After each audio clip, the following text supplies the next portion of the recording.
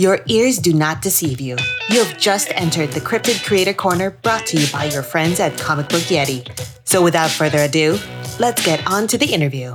This is Byron O'Neill, your host for today's episode of the Cryptid Creator Corner. Today I am joined by John Jennings. John is an Eisner Award winner, a Hugo winner, and a New York Times bestselling author who is a professor of media studies at the University of California at Riverside.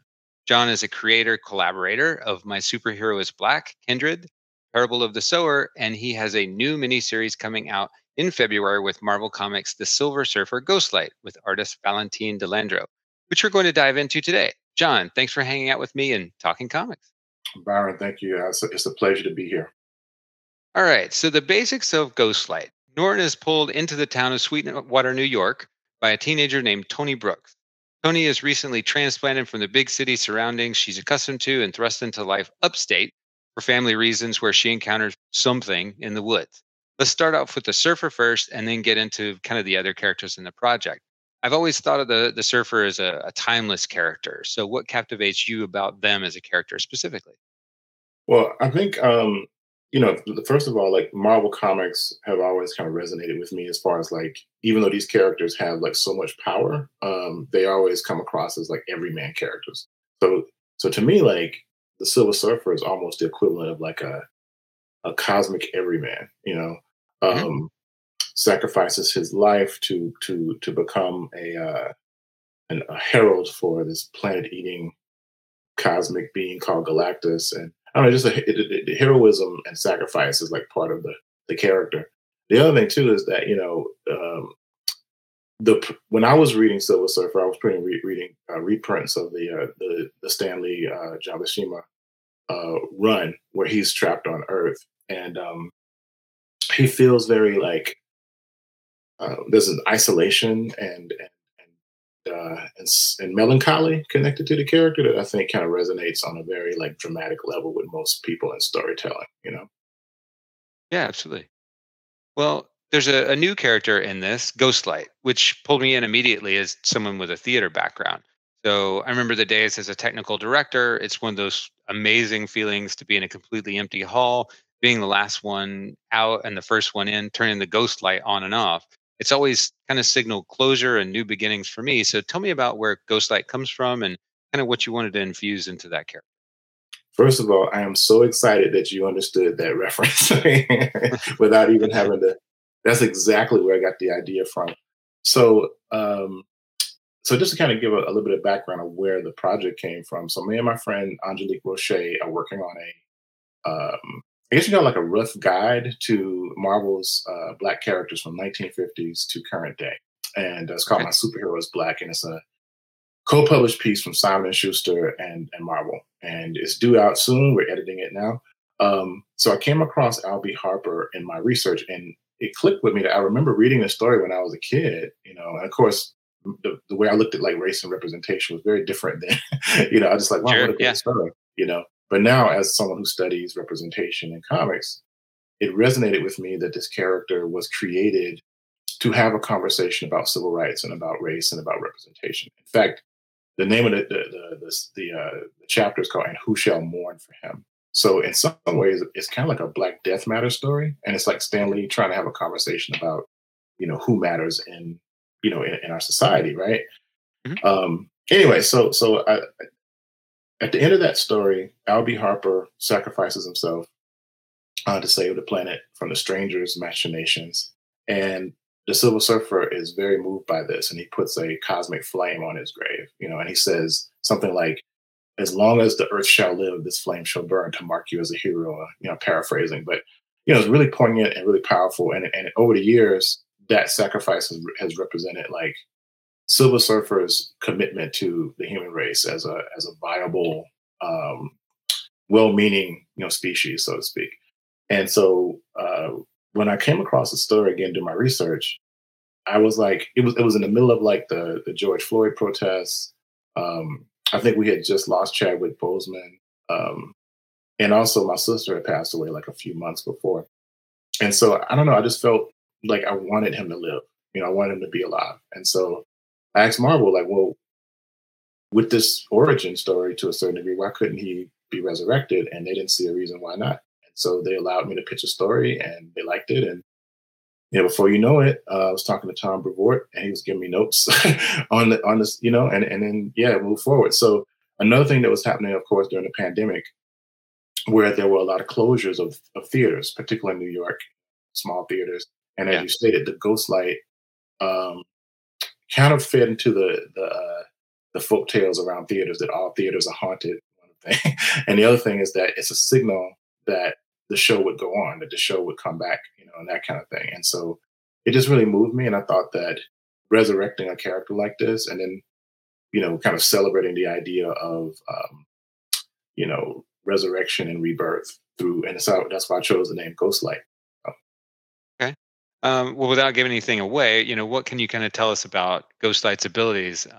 Valentine's character design mock-ups kind of teased cosmic related powers, which you talked about a little bit, and yep. and nanite gas. So Yeah.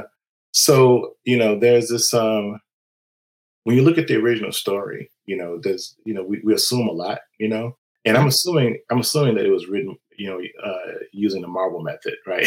Because so I'm sure like Stan was like, "Hey, John, I got this story idea.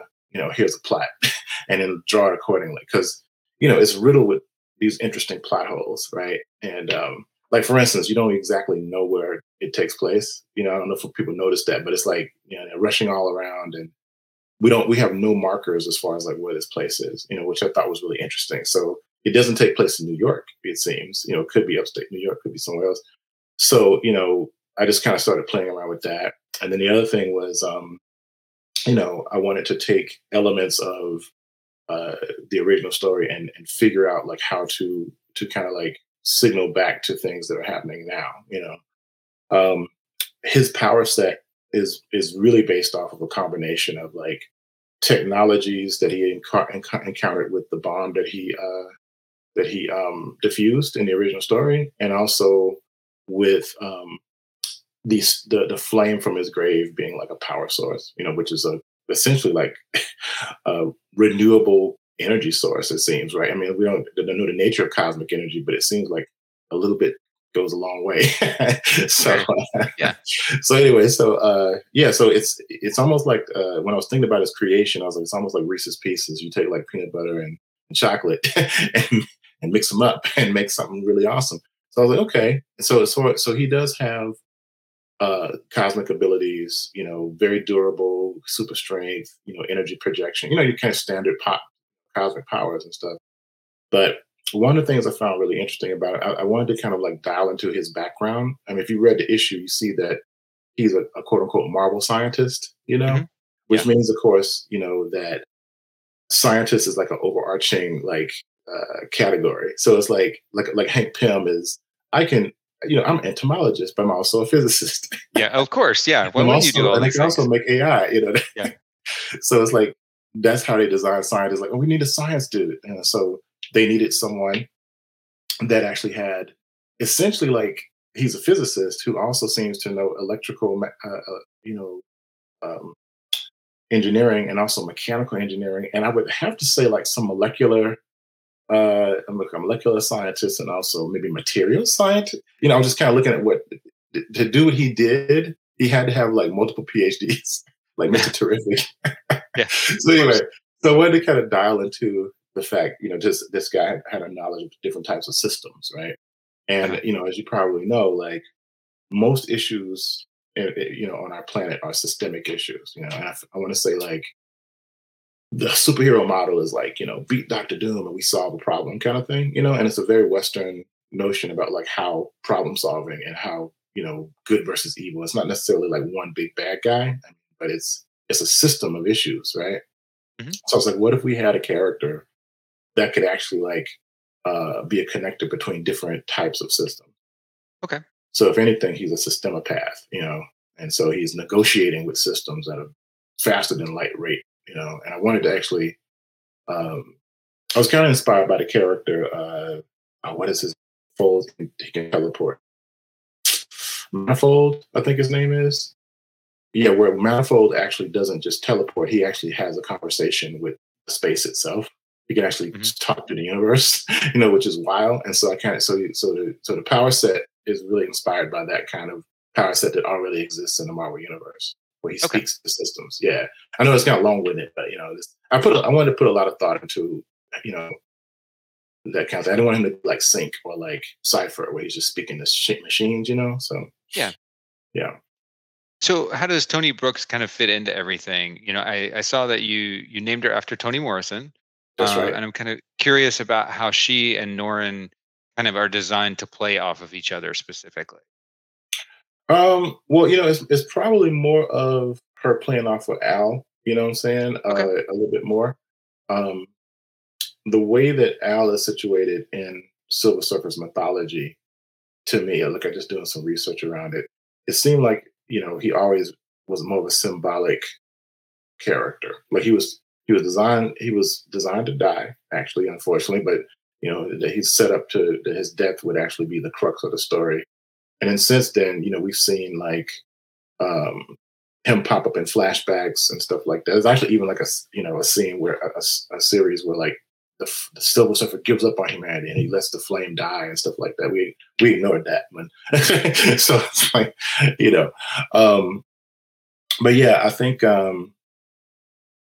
when Tony comes into contact with with the Silver Surfer, we kind of like I kind of like throw some a red herring into the space a little bit where Tony is actually she has some latent psychic abilities, and she's seeing things that might be happening in the future, and so those futures are kind of like a triumvirate of like Tony, Norrin, and Al, and so she started to kind of see a picture of what that future could look like.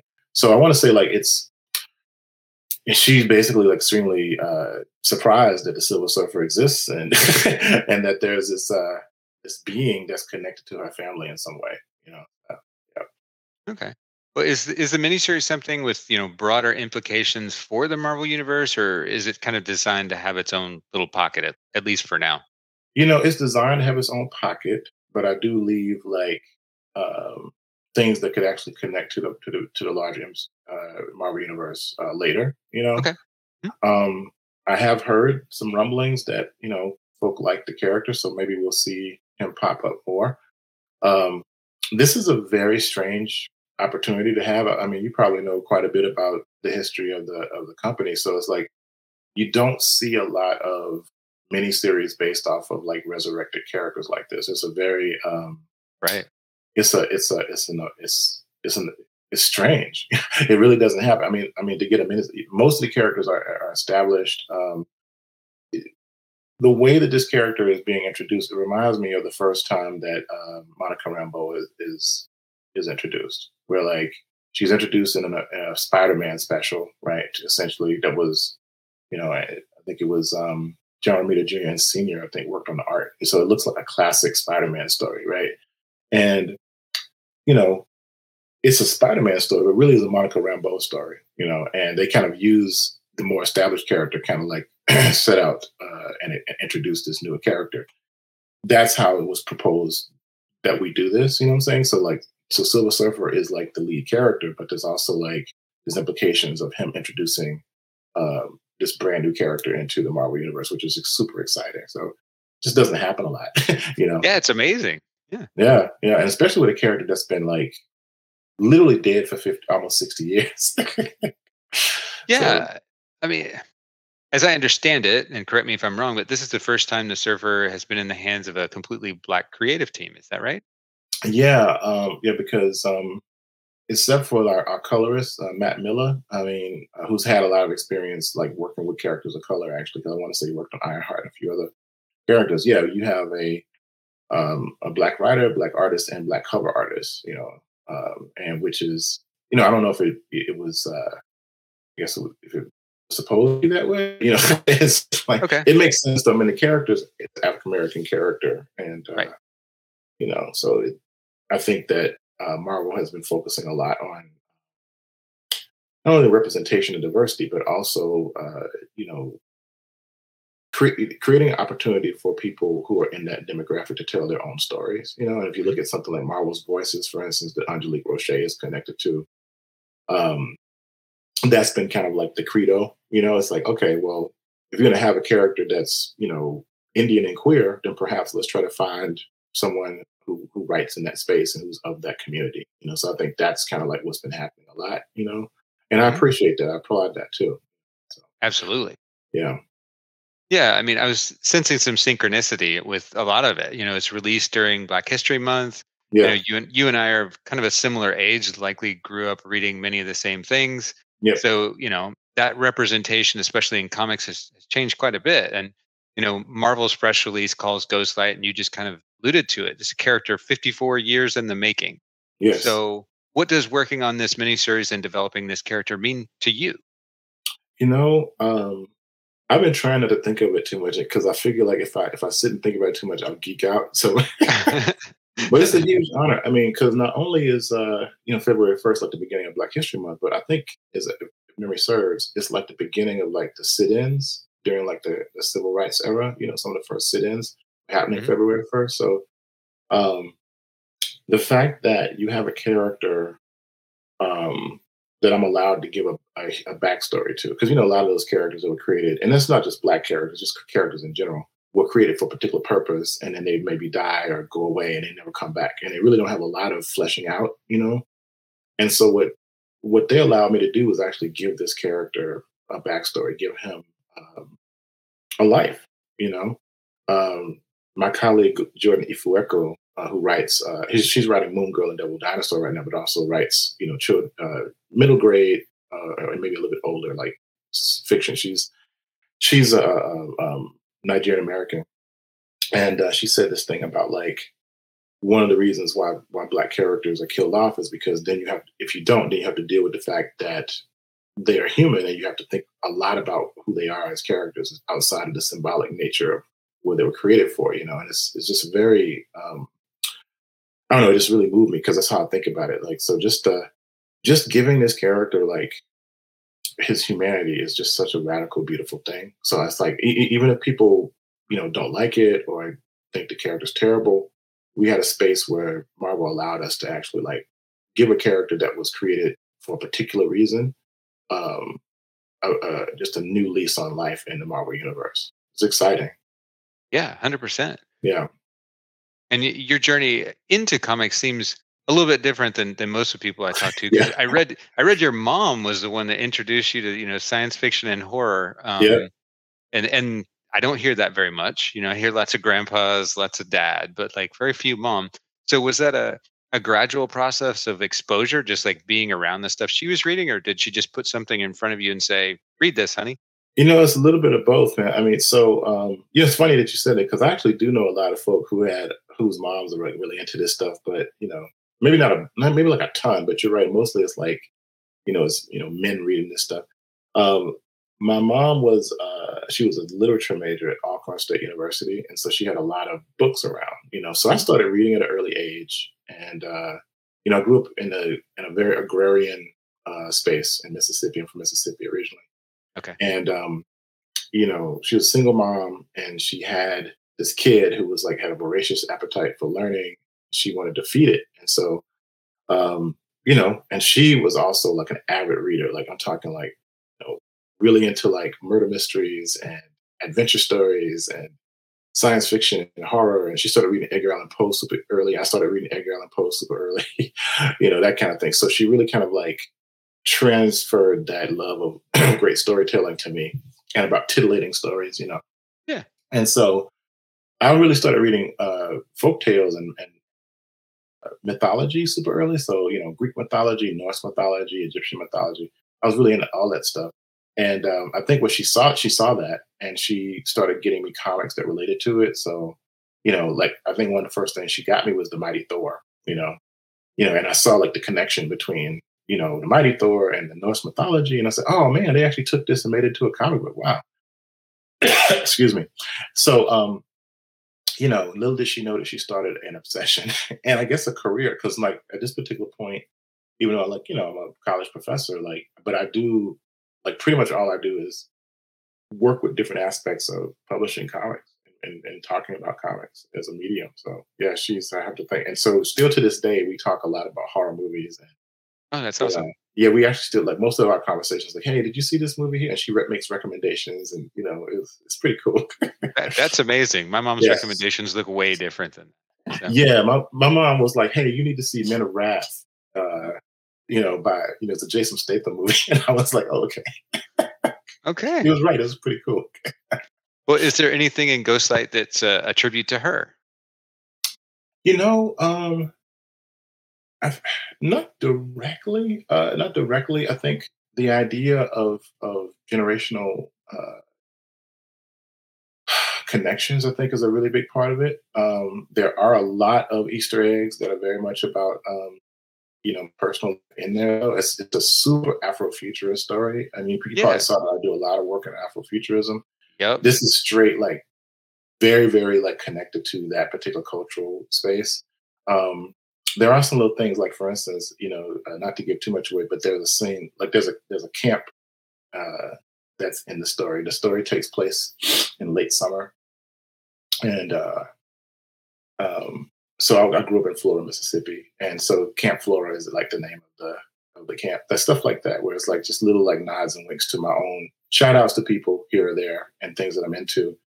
Um, there are some moments where like you can definitely see like my connection to my mom pop up though. You know what I'm saying? So yeah, so not directly, but there's a sense of like uh, camaraderie and family and connection in the story that's pretty evident. So Okay.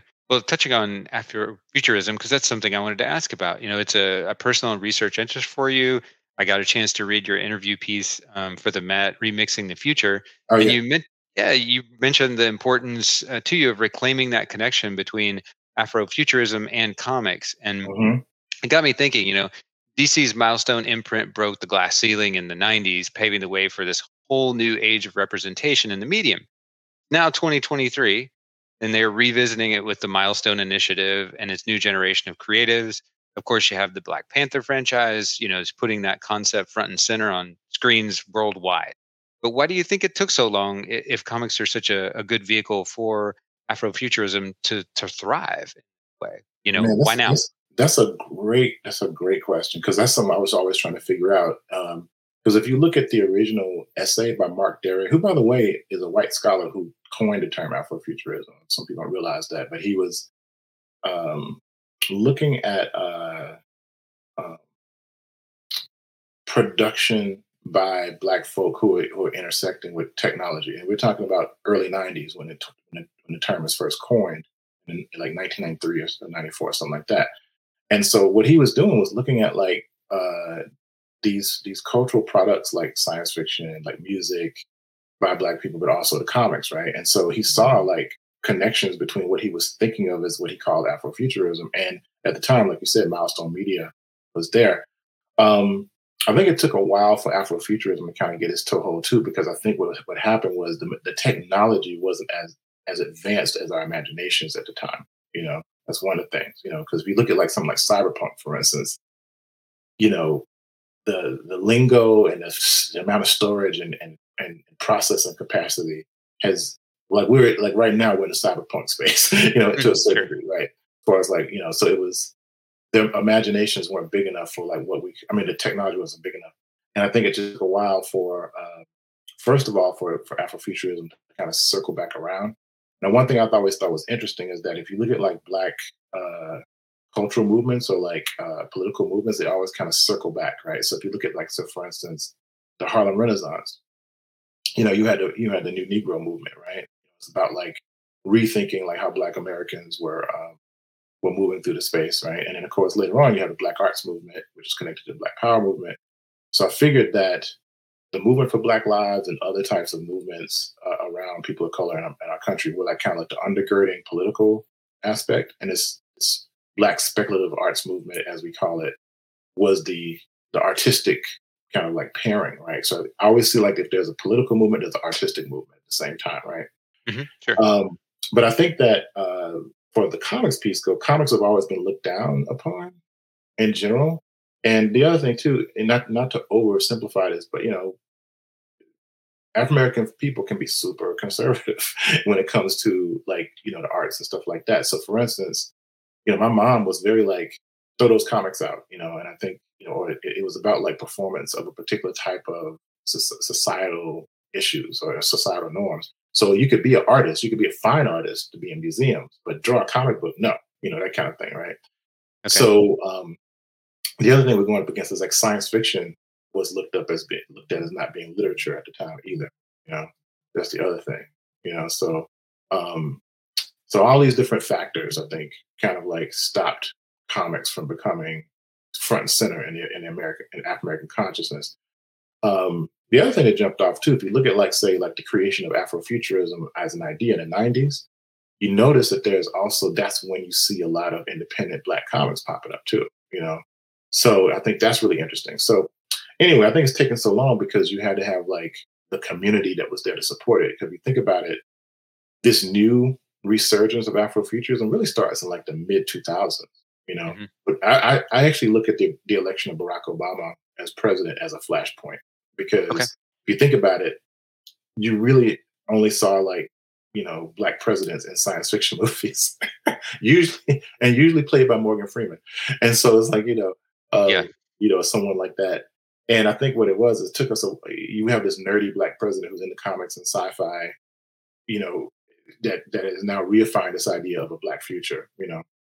That's why some people thought it was a post-Black moment, or whatever, which was untrue, obviously. But the other thing, of course, was you could be like coming up, you were like the nerd. You could be like the sole like Black nerd who's into like Bad Brains and reading Silver Surfer, right? But now you have a community because of the internet and because of the connectivity of the World Wide Web. You can actually have a global community. And the other thing that happens is access to the means of production, right? I mean, you're making a podcast out of your house right now, right? So it's like that idea of being connected through technology is something that was really so now people who couldn't afford Photoshop, couldn't afford Illustrator, or couldn't afford like think software now you know could subscribe to it. So I think those things actually kind of really help lift up the the comics community. And the final thing, of course, and people don't really think about this a lot, but the final thing I think is printing on demand technology. Okay. Yep. You don't have to take your comic to like Marvel, DC, or some other place, right? You can actually just make it.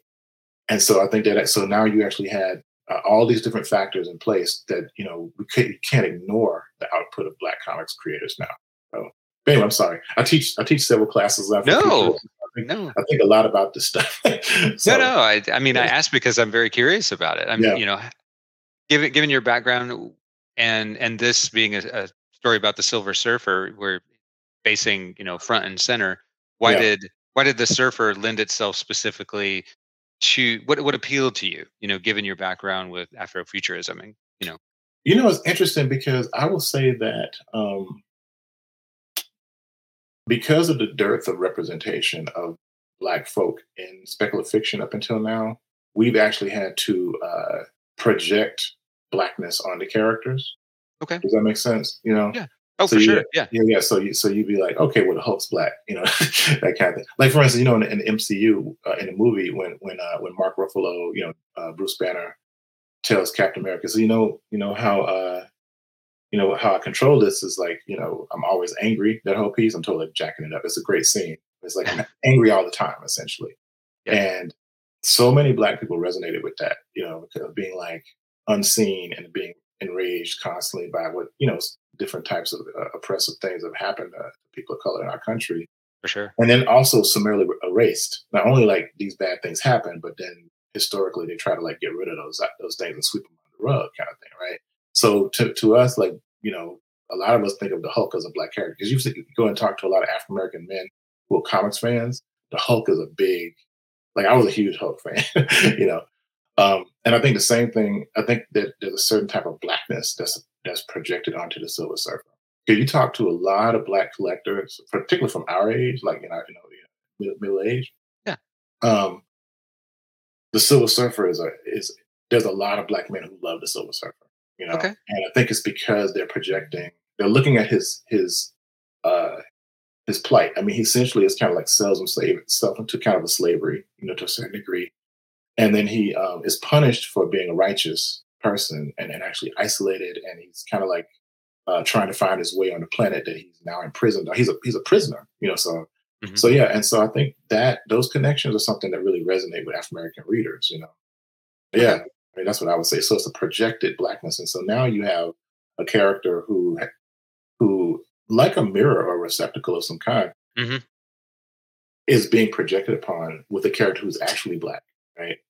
Who literally sacrificed his life, to save the planet. So it's like, wow, what a juxtaposition there. And you know, in previous issues of the Silver Surfer, we've seen the Silver Surfer visiting Al's grave in an annual fashion. Like that was part of the mythology that he would actually come back and visit the grave. And actually, there's a Spider-Man team up that he did where he's intercepted on his way back to his annual visit to Al's grave, and there's an adventure that happens with Spider-Man. And I forgot, I think it was in the like late '90s. Also, too, by the way, and this is something I hope that we get a chance because I'm still formulating uh, the plot, for the last issue. So I just turned in the plot for the last issue. There is a Silver Surfer prose collection where the flame from Al's grave is stolen, actually, and the Silver Surfer has to go and get it and replace it and then protect it in some way. So I thought that was really cool that people were thinking about that flame. You know what I'm saying? Oh So yeah. yeah, I thought that was really awesome. So anyway, so those are. I kind of went off the. Yeah, I'm a big nerd. I'm sorry, so I'm gonna stop. No, I was like, it's all good. I mean, I'm interested. That's super fascinating. I mean, that's the kind of thing that, especially with the surfer, I hadn't thought about it particularly, but it makes so much sense. oh Especially, yeah, I mean, given that time frame and lack of representation, and then looking and seeing a character that quite literally is a mirror. that's right. Yeah, he's Yeah. almost like a mannequin or like he's like a cipher that you can actually project yourself onto. And I think people see him like that. It's interesting. I mean, not to go off the track too much, but when I was researching the character, because like I said, I'm writing about the character in this book too, right? So one of the things that I was doing, and something we've been doing for the book, is we've been looking at the letters pages, you know, and so Julie, like back in the day, when a character would appear, or like when there was a particular thing happening, maybe 3 issues later is when the letters for that issue would pop up. So we were kind of digging through the archives. So of course, they can't publish all the letters, but it seems like for the most part, there was a lot of positive response to the character. But there were 2 letters that stuck out, and one was a letter from a black man whose name was actually John Stewart, I think the third, which was hilarious to me. His name's John Stewart. Yeah. And he said that it touched him on a very emotional level. He said, "I'm not a Silver Surfer fan, things like that. He's picked it up because of the cover and loved it, and he had no idea what it was about." And the fact that they actually created a character who was so noble and beautiful, because if you look at the construction of that character, through what they call physiognomy, in comics, and this is something that pops up in Tolkien's work, and stuff like that, is that if an evil character looks ugly, you know what I'm saying? Yep. Yep. And so a lot of it is like caricature, right? And so John Buscema is a master of this, right? And so if you look at like a character like Albie Harper, he kind of looks like a Luke Cage, or like he's like a young Robbie Robertson. He's got the pipe and stuff like that. They wanted him to look heroic and to look noble and beautiful. He's designed to be a hero. And this man who read this book was just so moved. He said he was moved to tears by the character. But then there was another letter from another gentleman who was a white reader who took offense to the fact that they had the audacity to juxtapose this plight of like black people with the Silver Surfer. If you read the issue, they literally juxtapose the Silver Surfer with the civil rights struggle, and he didn't like it. He did not like it, and then Stan Lee's response was like, "Go kick rocks. We don't care. This is how we feel about it, and we think this is important, and we're not just making entertainment. We're making statements about the society that we live in." And I was like, "Wow." So it was a beautiful moment for me to find that connected to that story, and so that's actually one of the reasons why in my pitch I talked about why this character was so important. The other thing that was really interesting is that he was like Silver Surfer's like first like friend on the planet outside of like this Fantastic Four, whatever. And he was the first being to ride on the surfboard of the Silver Surfer besides him. So I thought that was really cool too. Nice. Well, at all this intersection of so many different things, you've got talking about race, culture, all these different things that are important to you. What made comic books your preferred medium? That's a great question too. I think, first of all, it's like I have this theory that whatever you're into when you're like 10 to 12, that's your thing for life. And like that's I think it because it's like you're in this space where like you're coming out of like being a kid, moving into like the preteen era. And so you're still maybe like a little bit believing in Santa Claus a little bit. And you know what I'm saying? And Yeah. so the things that you watch, like for instance, I don't know about you, but I was a massive fan of the Night Stalker, the Carl Kolchak, the Night Stalker. And I just got a chance to write a short story for a Kolchak collection, and I was like just on 10. I was like, oh my god, That's so cool. So Yeah. yeah, it's really cool. And so I was like, I think that's one of the things. Like it's something that I was into at an early age. I had a sense of community around it, and it's such a great medium to tell a story in. And I think later on, I like the fact that it's kind of a rebel medium. You know, even with the corporate structure, like the big two, they do some pretty wild things. You know what I'm saying? And so comics are really surreal and it can be very political and beautiful. They're titillating, and you have these stylistic conventions, and they kind of like it's like looking into someone's head. Like look, they're so surreal. It's like watching a dream happen in front of you. You know, and the affordances of comics. One thing I talk about with my students is like every aspect of a comic page can tell a story, right? From the style of the sound effects to the very lines that you use, the spaces between the panels, the color.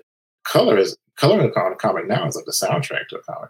Honestly, if you think about for a movie, I mean, yeah, and also like the gutter space, even like the doggone like lines around the panels can be used to tell part of the story to give you an emotive affect. I don't know any other medium that does that. And the other thing is that anybody can make a comic book. Anybody. So people are like, oh, I can't draw, blah, blah, blah. It's like, no, no, no. It's not about drawing. It's about being able to tell a sequential visual story. So you can do stick figures. You can actually be like the Italians and do fumetti and do it from like photos. Hmm. And then if you can take it to like a copy shop, guess what? You just published your first comic. So that's what I love about it. You don't have to like buy a lot of equipment and become a filmmaker. You can actually just scribble down your story, uh, take it to a copy shop and put some staples on the corner. That's how I made my first comics when I was a Okay. kid. I would not the copy shop thing, but I would draw stories and put staples on the corners, and you know I had a comic book. So, like, yeah, Well, kind of as a trained anthropologist myself, I'm a constant student of material cultures, right? there you go. Yeah. There's graphic representations that people leave behind.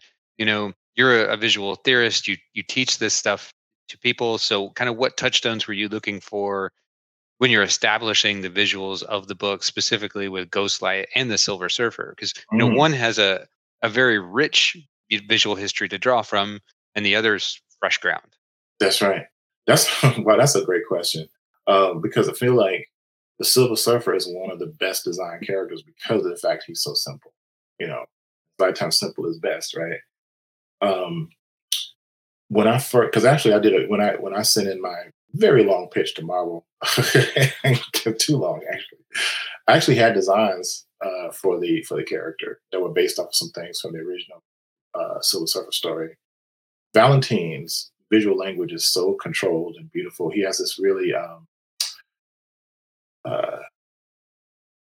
he has an essential line. You know what I'm saying? If you look at his work, it's very much you can see a lot of like someone like a John Paul Leon or like some other uh, influences there. Sean Martin, bro, that kind of control over like the line. The other thing that he's really good is, his storytelling reminds me of like a Silver Age kind of storytelling. It's very cinematic, you know, it's a lot of restraint. So I was thinking about that when he designed the character. So what he did is he actually took the character design that I came up with and he designed around a negative space of the character, so if you look at like the two images juxtaposed, you say, oh, what he did is you can still see evidence of what I was trying to do in the character. So one of the main tenets of Afrofuturism is the idea of Sankofa. And Sankofa is a Khan term, West African term, uh, that literally means go back and get it. It's the idea of not losing sight of your past and your history, you know. So the idea of so it's symbolized by mostly by a bird reaching back over its shoulders to pull this egg out of the past into the future. So it's about like taking the history and presenting it to future generations. Mhm. So if you look at like the Ghostlight's design, first of all, it's he's black, green, and gold, which is like elements of African Afrocentricity, that kind of piece, right? The other thing is that you'll see like this kind of gold thing on his neck. This it almost looks like a hand or some kind of thing that's reaching down, and there's this idea of speaking things into existence that we wanted to get across from that. And then the main symbol on his chest looks like an egg, or like some type of, it's a circular kind of like oval space. It's kind of nondescript, but it's meant to symbolically be that Sankofa egg, you know. He is the idea of Sankofa made flesh to a certain degree. Because literally we're going back into history and pulling them back and presenting them differently now, So those are some of the, kind of iconographic aspects to his suit. And he took like my really cumbersome design and just made it so clean and so like, very I don't know, it's a classic design. It feels like it could have been designed by, back in the day.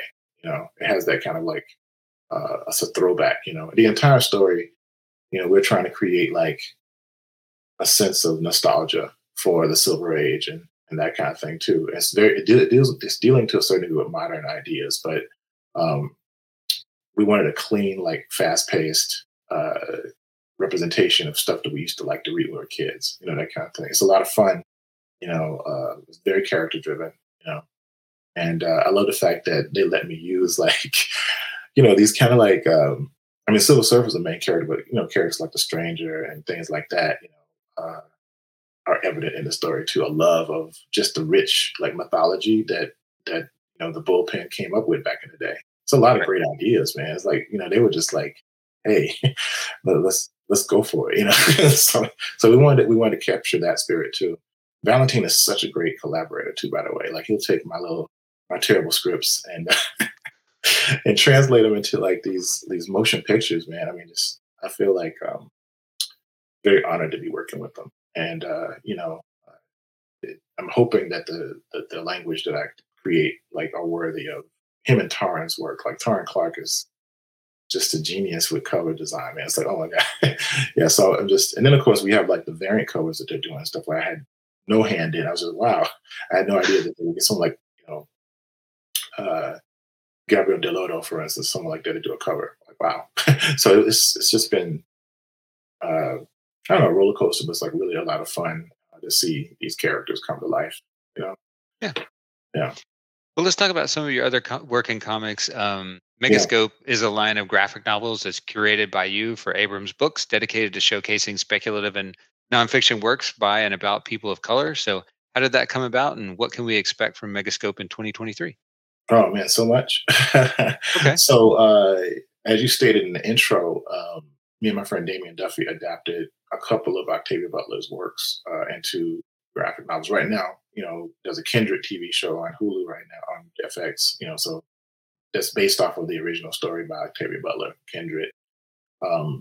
That was an unexpected hit for Abrams, and before then they had really not heard of her work that much. And this is kind of like in the middle of like this growing interest in Afrofuturism. So we kind of caught the zeitgeist to a certain degree. Okay. And a lot of interest in her work has kind of resurfaced, and because of the success of that, and that in the Parable of the Sower book, what you said like garnered us a Hugo Award, which is pretty amazing. I'm still like, what? Yeah. I was able to pitch this idea. I was talking to the publisher, Andrew Smith, at a American Library Association conference, and I was like, hey, there are other people that we could look at. Octavia Butler's fantastic; she's a legend. But there are a bunch of folk of color who work in science fiction, and I see that there's an audience for this. And there's so much like sci-fi and fantasy out there. Why not, do some other work? And he was like, well, just let us know who else you would want to work with, and we'll see if we can acquire the rights and do adaptations and stuff. And I was like, well, yeah, but I was also thinking about original content too. He said, oh, well, that sounds like an imprint. And I was like, oh, well, Yes. Let's do And it. so what ends up happening is I wrote up a 2-page like pitch about like what Megascope could be. I got the name of the imprint from a W.E.B. Du Bois science fiction story called The Princess Steel. And the Megascope is, and the story is this was written in 1909, like 20 years before the term science fiction is actually even coined. Um, and it's a device that can actually look through time and space in the different dimensions. And I was like, oh, well, that sounds like a great name for imprint. So yeah, and they agreed, and and then they were like, well, what kind of books would you publish? And so I sent them like I think 15 or so titles, and they greenlit it. And Wow. so now we have 8 books out since the creation. So other thing too, by the way, Byron, don't try to launch an imprint in the middle of a global pandemic. Yeah. It's difficult. Yeah. I feel, but we have been making some new ground. So we just released The Keeper, which is Tanana Reeve and Stephen Barnes' first graphic novel together. Which is kind of like a coming of age story set in like modern day Detroit. It just got nominated for best or outstanding literary work for the NAACP Image Award. That's pretty awesome. And then our new book that we just put out is Queenie. The other thing is like we do crime fiction. My mom was a big crime buff, and I'm a big crime buff. So we do crime books too. We do crime fiction, and so it's about the former like I used to call it the godmother of Harlem. Like she basically during the pre Depression era and stuff ran the numbers rackets, there. And she actually was Bumpy Johnson's mentor, and she went up against like Dutch Schultz and like Lucky Luciano and people like that, and won actually, and had an iron grip on like crime in Harlem. It was amazing. So yeah, we actually picked this book up from a French publisher and brought it to the States, and that it's a great book, And we're also doing an Afrofuturist version of the Count of Monte Cristo, which I drops saw that. too. Yeah, it's called The Last Count of Monte Cristo, and it's like set about 180 years after the polar ice caps melt. So it's kind of like climate fiction, Okay. Mm-hmm. But a lot of people forget that Alexander Dumas was this black man, and so his father was a general, and I worked with Napoleon and called the Black Count, and so he's kind of like inspiration for the Count of Monte Cristo anyway, right? Another book we're getting ready to do, I'm working on with Nalo Hopkinson and the great Steve Bissett, who co-created Constantine. It's a Zora Neale Hurston as paranormal investigator story. It's pretty cool. It's called Night Comes Walking. And she's probably one of your heroes, right? Being an anthropologist. So yeah, so but people don't realize she was also like trained as a conjure woman. She was a hoodooist as well. And also had visions. She actually had future visions, so we kind of really got kind of leaned into the supernatural aspects of, some of the stuff that she might have been up to, we actually do have a book about Emmett Till that's in process right now, written by Christopher D. Benson, who wrote the definitive book with Mamie Till Mobley on the subject of Emmett Till's death. The artist on it is Eric Battle. It's a beautiful book. Sean Martinborough is working on his first graphic novel that he's written as well. It's called The Heavy. We have a book with Daniel Jose Older called Death's Day. That's it's really kind of, it's almost like, I don't know how to explain it. It's like this urban fantasy buddy cop story about saving the world. It's just really wild. Chuck Collins is the artist on that. So yeah, we're working on a book, an N.K. Jemisin adaptation with Ashley Woods and Kenitra Brooks, Red Dirt Witch, which is just phenomenal. So we have a lot of stuff in the kitty. We're stacked up till 2027, something like that. So we're just trying to get the books out right now. So well, if anybody's listening and they want a blueprint for who they should be working with as an imprint coordinator, I think John just laid it out because I don't know how you remembered all those. That was incredible. Well, it's just they're like my friends, So like some of these books were on the original, listing of books I wanted to do. In fact, like the Eightfold Path book, which is like Stephen Barnes and the great Charles Johnson on a book together. That how do I just explain it? It's like the Canterbury Tales meets like the Twilight Zone and with an EC Comics like aesthetic, but it's talking about the path to enlightenment. It's almost like a Buddhist handbook, but with like scary stories, like Yeah, it's so crazy. And the artist on it is primarily like he's a fine artist who also does a lot of zines and stuff. So the art style is wild, and it's called The Eightfold Path. Very odd book. So I wanted to see, you know, what my limitations were as a curator. Like, can I do something that esoteric and strange? Will you let me do that? And then I also have a book about the Tulsa Race Massacre too. So something's really like a history book, so it's, Yeah. Yeah. Yeah. As a former resident of Tulsa, I'm glad these stories are being told. Oh man. I Yeah. appreciate that. Yeah. I don't know how you have time to do everything you're doing. I don't. I really don't. Yeah. I mean, you've got like you're co-founder of the Schomburg Center's Black Comic Book Festival in Harlem. It's Yep. coming up in April, and I think congrats on like that's 10-year milestone, right? Last Well, year. now it's 11. Actually, Yeah. 11. Yeah, it's gonna be virtual again, unfortunately, because they are afraid of the COVID numbers. You know what I'm saying? I still kind of because if you've probably been to the Schomburg, it's like it's not a convention space. Right. So right. You know, with that many people, I mean, we bring in like 12 to 15,000 people over a 2-day period. That's Wow. crazy. That's like TCAF. That's like Toronto Comic Arts Festival and that's narrative, which is a way bigger space in Toronto. So. Yeah. All right. Well, where can people find you online? Well, you can start with my website, johnjenningsstudio.com is a good place to start. And all my handles are there if you just go into the contact me space. But I'm on Instagram, John Jennings Art, and I'm also on Facebook and stuff like that. So you can find me. And also, I work for the state of California, so you can always reach out through, the department. So. All right. Well, my last question is all about the hustle. I spent nearly 3 decades either as a professional artist or working with artists and creatives to support them in various roles. It's a nonstop hustle. Yeah. It's also now my custom to end my interviews asking guests for their piece of advice for the aspiring comics creator or young person thinking about a career in the medium who might be tuning in. So what do you have for them? Well, honestly, I would say don't stop. You know what I'm saying? Don't stop, because I want to say that because of, when I was making work, I'm really influenced, as you can tell, probably like by a lot of fine artists, Mm-hmm. and I don't have a Marvel style. Like there's a reason why I'm not drawing the Ghostlight book is because, they want to, my art style is very unconventional and not necessarily a mainstream style. But I think I let that stop me from developing. And I didn't know about the underground comics movement as much when I was younger, and didn't realize that there's a space for everyone to make a dent in this industry. And so I would say, if I could go back in time and talk to my younger self and be like, yo, don't quit. Don't just sit. Because I stopped and I got a degree in graphic design, which is more practical, right? And then eventually I circled back to comics because I've always loved the medium. But I wish I could get those years back when I just didn't draw anything, And yeah, so that's what I think. I remember this one time I was at a conference and, Paul Pope was there.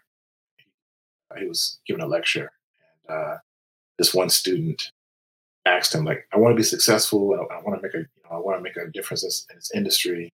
What kind of advice can you give me? And he just said one statement that stuck with me. He said, you have to have fire in the belly. And then he moved on to the next question. It was so great. The student was like, fire in the belly. Take notes. Yeah. Yeah.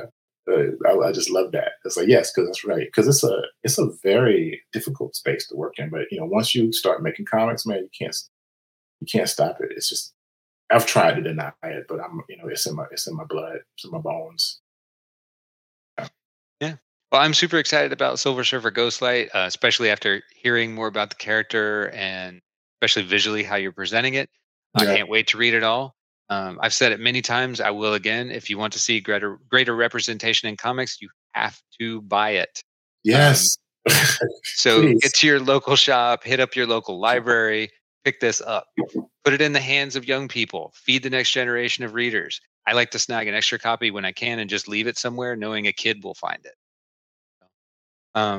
John, thanks so much for hanging out with me today. It's been a pleasure. Thank you. It's definitely been, I really appreciate it. And thank you for your words. That's very kind. Yeah. 100%. Well, this is Byron O'Neill on behalf of all of us at Comic Book Yeti. Thanks for tuning in, and we'll see you next time. This is Byron O'Neill, one of your hosts of the Cryptid Creator Corner, brought to you by Comic Book Yeti. We hope you've enjoyed this episode of our podcast. please rate, review, subscribe, all that good stuff. It lets us know how we are doing, and more importantly, how we can improve. Thanks for listening.